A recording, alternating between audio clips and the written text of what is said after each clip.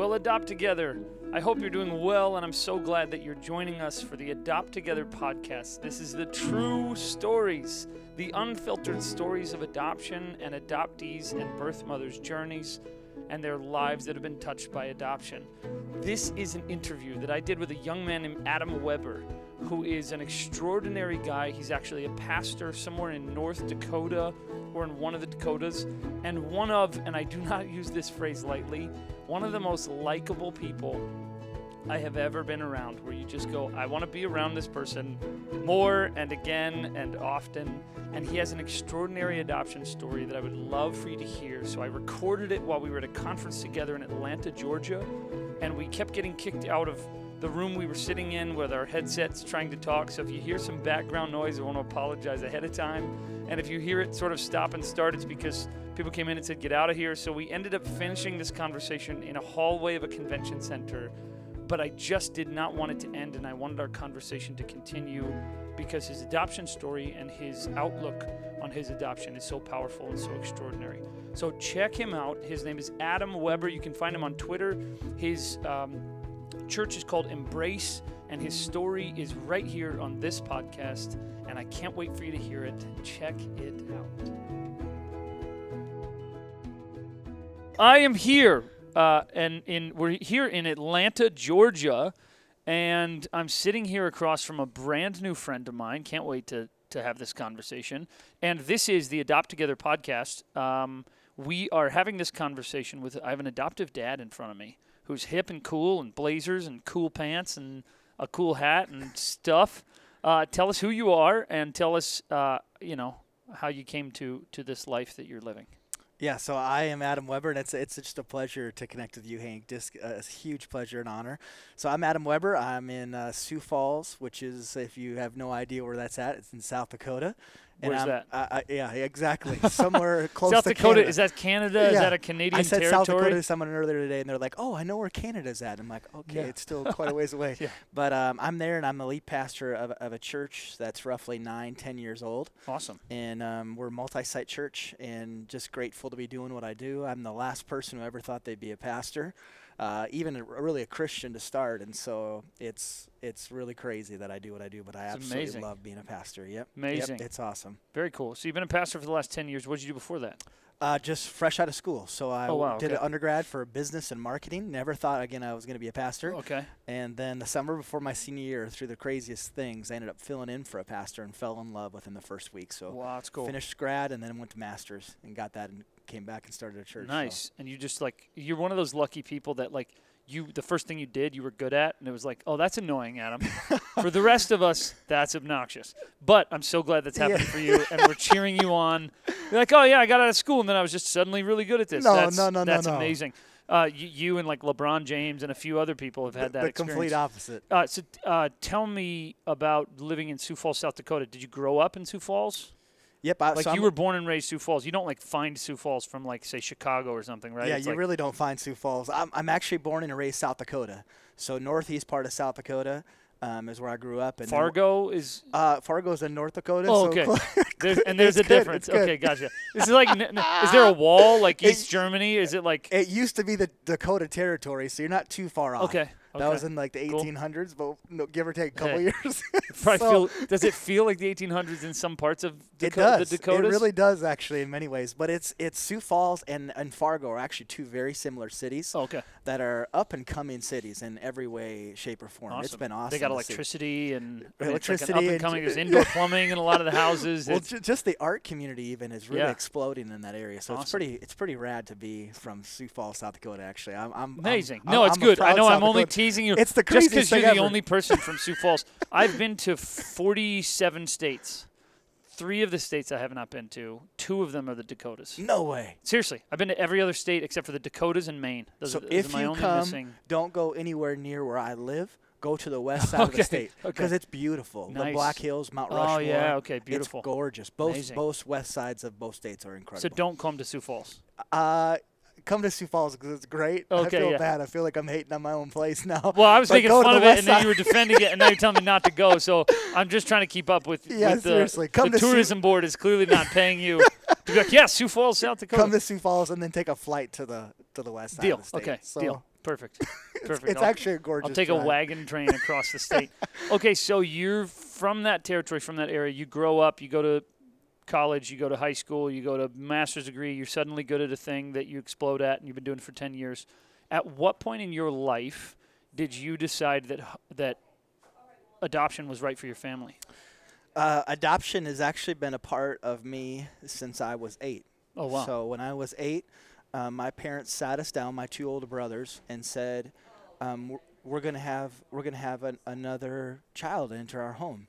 And my mom explained it in a way that made sense to 3 young boys. She said some kids come home from hospitals and some come home from airports.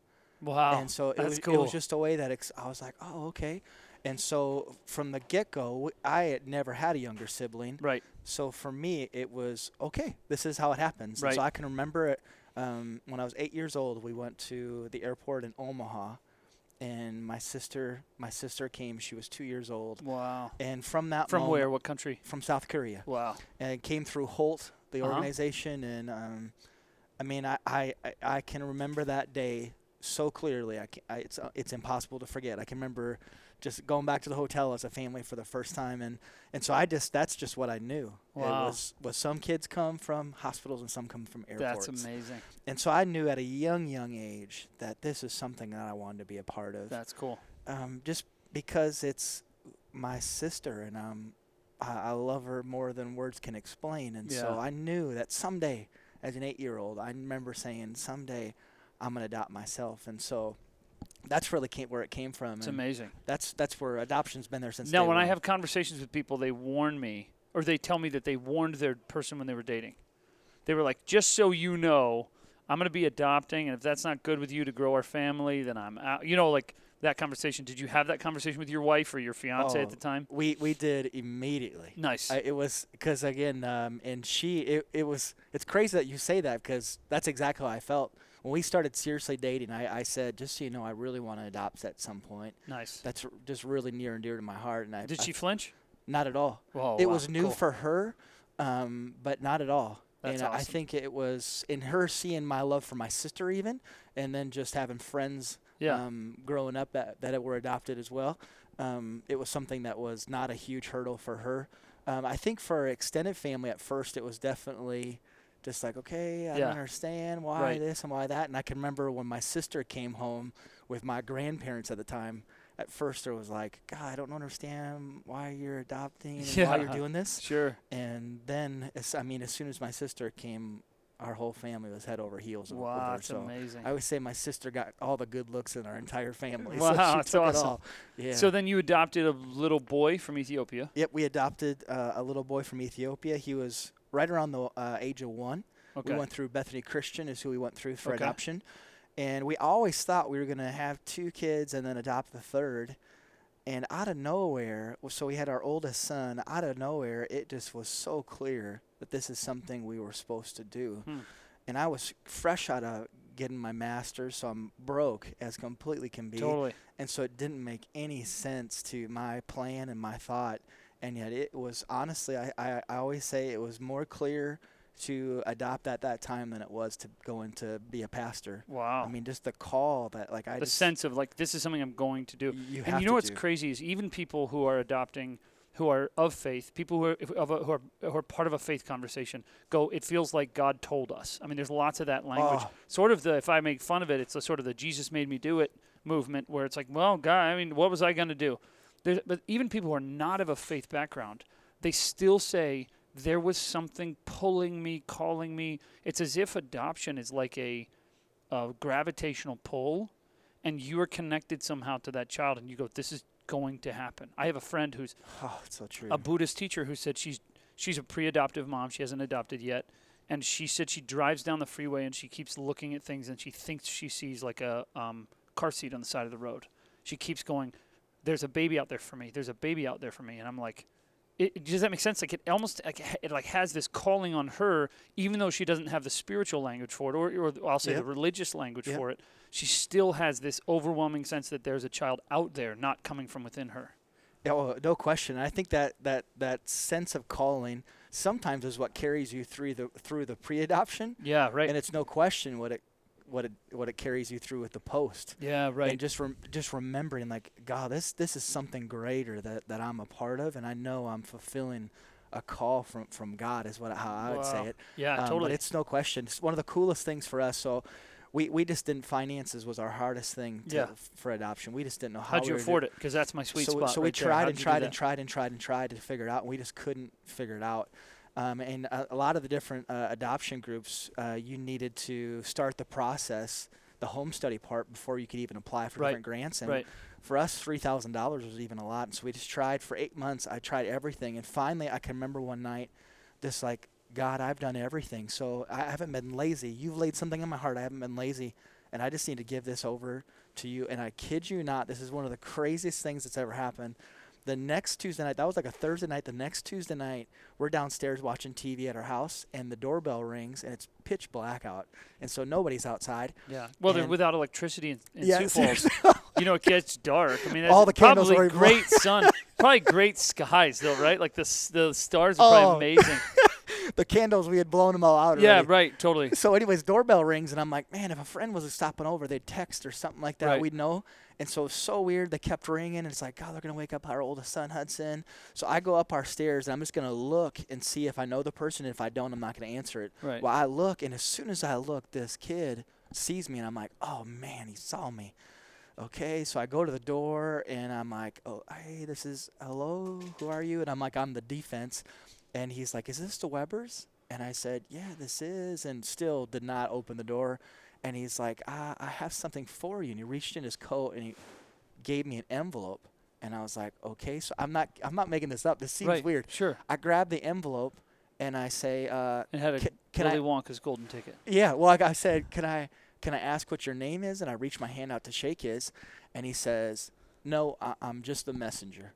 And turns around and walks away. And I'm like, okay, messenger boy. Like, who in the world are you? I open up the envelope, look in, and it's stacked with $100 bills. No way. I'm like, what? So I drop it. I didn't even know what it was for. I drop it. I ran out, and the kid was gone. It was the weirdest thing. Seriously, I get chills just thinking about it. I was like, where did that kid go? I didn't see it, like any tail lights. I didn't see a kid on a Huffy. Like, I'm like, where is this kid? So I come back. I open it up, and it's $3,000. No way. And it says, heard you've been wanting to adopt for some time. Hope this covers the home study. No way. And I was like, oh, like it was so I go downstairs, and I'm like, Becky, look at this. And we both started crying. I mean, it wasn't something we were audibly telling people because we didn't want people to feel guilty for us and like, oh, we're going to give because whatever. And we started the home study. That next day we called the adoption agency. So you have no idea who it is? No idea yet to this day. And I just was like, oh, man, I'm going to stop thinking about it. I haven't thought about it for a while, actually. Wow. It was just one of those moments you're like, no way. You know? So what's your assessment of that? You think that was a person, or do you think that was like an angel of some kind? I have no idea. It was one of the craziest experiences of my life. That's insane. Because we live in a fairly new neighborhood at that time, so there wasn't trees to hide behind and stuff. Right. It was so crazy. I'm like, where did that kid go? Yeah. And it was nuts. Came in, read the note, and I was like, no, stinking. That is amazing. So. I can't wait to figure out where that came from. So you went through the adoption process. Yeah. And now you're an adoptive dad. Yep. And I want to hone in on, for you, what are 3 things that you wish you would have known as an adoptive dad? So what do you think, aside from an envelope of cash, which I'm going to pray and hope for every single person who's listening. So when you're listening and you listen to this because you're in the adoption process, I'm praying for envelopes of cash for you. Aside from envelopes of cash, what advice do you wish was in that envelope that said, Adam, here are 3 things you need to know to prepare for what journey you're about to embark on? Yeah, I'm not sure if you're looking for practical things or not. Always. Or whatever you have. The practical thing that I and this is just me, is really finding a solid agency. Okay, yeah. That you trust. Yep. I think that's been just a really practical thing that I'm always so glad.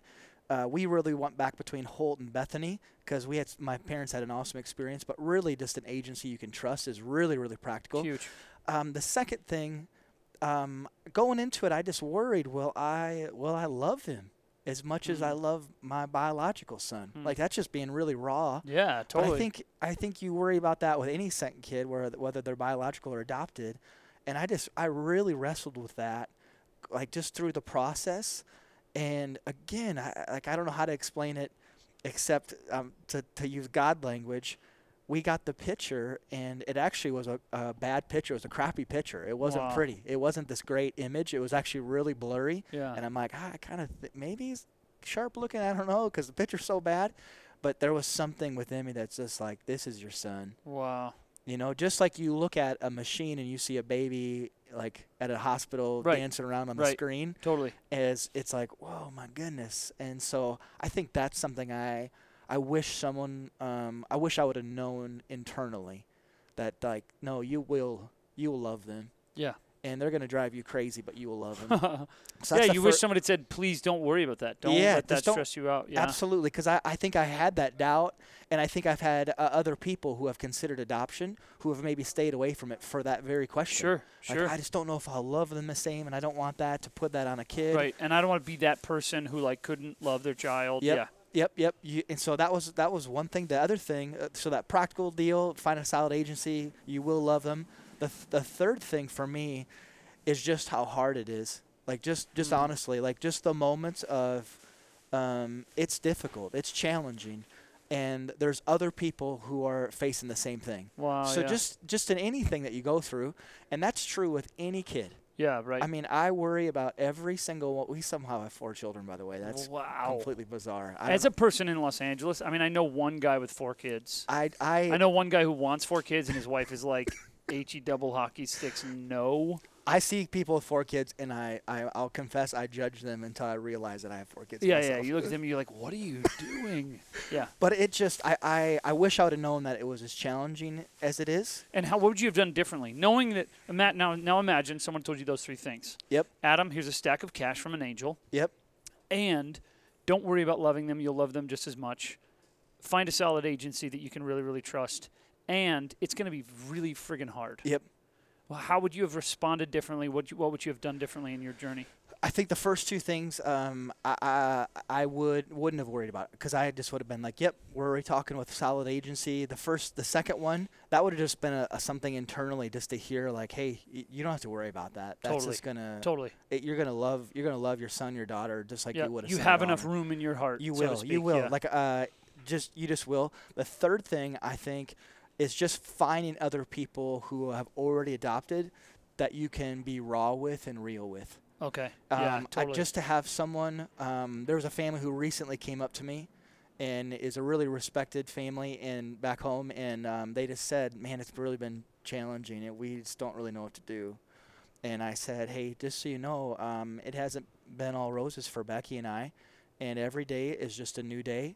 And just know that if you ever need to just talk to someone, if you need resources, we have a couple counselors. Got it. There's a counselor that we've met with, and they're fantastic. They specialize in adoption. So if you have any questions about that, never hesitate to reach out. Yeah, totally. So I think early on, I wish I would have had just at the start had that relationship for myself, just a place to be raw and real. So Jeremy Cowart, I heard him share recently, and was just so refreshed by his candidness. Totally. Of just saying, this is the hardest thing I've done in my life. He and his wife were on this podcast. They were on this podcast talking about how brutal it was. Oh, yeah. And I needed to hear that. That's great. And I think other families need to hear that who are considering adoption or or have already adopted, and don't let that be something that keeps you. We're never promised that our lives are going to be all roses. If you don't want to have challenge, do not have kids, period. Like, right. I mean, like, totally. 0 children in your life. Because there's a person listening right now who's considering adoption, and they're like, why would I sign up for something this hard? Yep. Why would I complicate my life? Why would I sign up for something expensive? I mean, it's not a compelling argument to go, all right, this is going to cost you a bunch of money. It's going to complicate your family. People are going to stare at you for having an Ethiopian child on your shoulders in Sioux Falls, South Dakota, even when the electricity works. Tell me why I would do this if it's going to complicate even the emotional environment of my family. It's going to complicate the way that we relate to each other and to our children. Why would I jump into this? I'm probably the wrong person to ask because I can't imagine life without it. Hmm. I'm talking about adoption in general. Hmm. As a follower of Christ, there's something about having different colors even within your own family that's so powerful. And yet it's about something greater. It's not about you having a child. It's about there's a child that needs a home, that you have a place in your heart to love, and you have a place within your house to care for. Yep. And so there's definitely going to be difficult days, but it's absolutely a wonderful, amazing adventure. And I can't imagine life without my little Ethiopian Wilson. I mean, I'm crazy about Complexity and all. Oh, complexity and all. I'm so grateful for him. He's taught me so much. He's just taught me so much, you know? And he What's something he taught you? just how to love. Wow.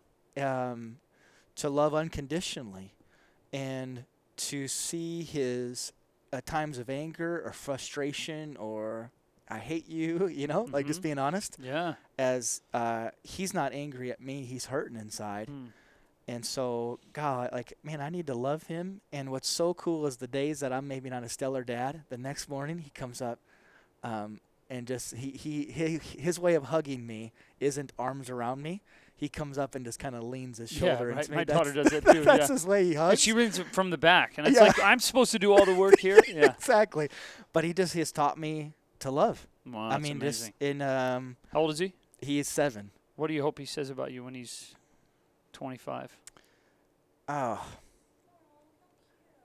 that dad loved me well, and Dad was always there, and that probably would be what I would say. Just that Dad loved me well, and he was always willing to listen, always willing to sit with me, always willing to hold me. So it's the times that he'll try, you can just tell he's hurting. Once he kind of gets done with maybe anger or whatever, is the next moment he just wants to be held. And so it's just like, Dad, I just want to be close to you, Dad. He doesn't say that, but you can just feel it all over him. And, wow. And man, just my upbringing, I grew up in an amazing home, Mom and Dad. There's in so many ways he's been through more in life in the first 12 months of his life than I have in 34 years. And just seeing, like, I'm so grateful our God's able to make all things new. Not just for a 34-year-old, but also for Wilson, and you can see that happening. And just I'm a sucker for a redemption story, in myself, and also in him. And it's just cool to see. It's cool to see that. No matter what he experiences or what he goes through, what do you hope he knows? Like, what do you hope he knows from you? If it's like, man, if there's nothing else he hears or that he knows, what do you want him to know? Oh, probably 3 things: that he's loved. That he's a Weber through and through. I mean, he is a Weber whether he wants to be or not. And also that he's proud of where he's come from. So, we're fortunate in Sioux Falls to have 3-4 different Ethiopian restaurants. Nice. And try to expose that to him as often as we possibly can, just to say, hey, buddy, we're so proud of where you come from. Wow. And that's part of who you are. And so we're just, so you know, Dad and Mom, we're proud of that. Like, wow, that's cool. not something to hide. That's something to talk about. Yeah, that's amazing. And so those 3 things, just that he is loved, that he's a part of our family, not just kind of sort of a part of our family. Like, he's our family. And that we're proud of where he's come from, and that he's proud of where he's come from. Dude, that's amazing. So. Dude, well, I wish you would adopt me later. You're an awesome dad and a really cool pastor. Like, you're cool looking, and you got shoes and a jacket and a hat and everything. You're super rad. So so grateful to have you on the conversation and on this podcast. So cool to hear your adoption story, and really looking forward to watching your son grow up and finding cool ways to connect, adopt together, even with your community up in Sioux Falls, so we can get more kids adopted out of Sioux Falls, South Dakota. That would be wonderful. That'd be wonderful. Awesome. No, just grateful for what you do. Awesome. And just sharing the heart of adoption. It's wonderful. For sure. Thanks so much, man. I appreciate it. Thank you.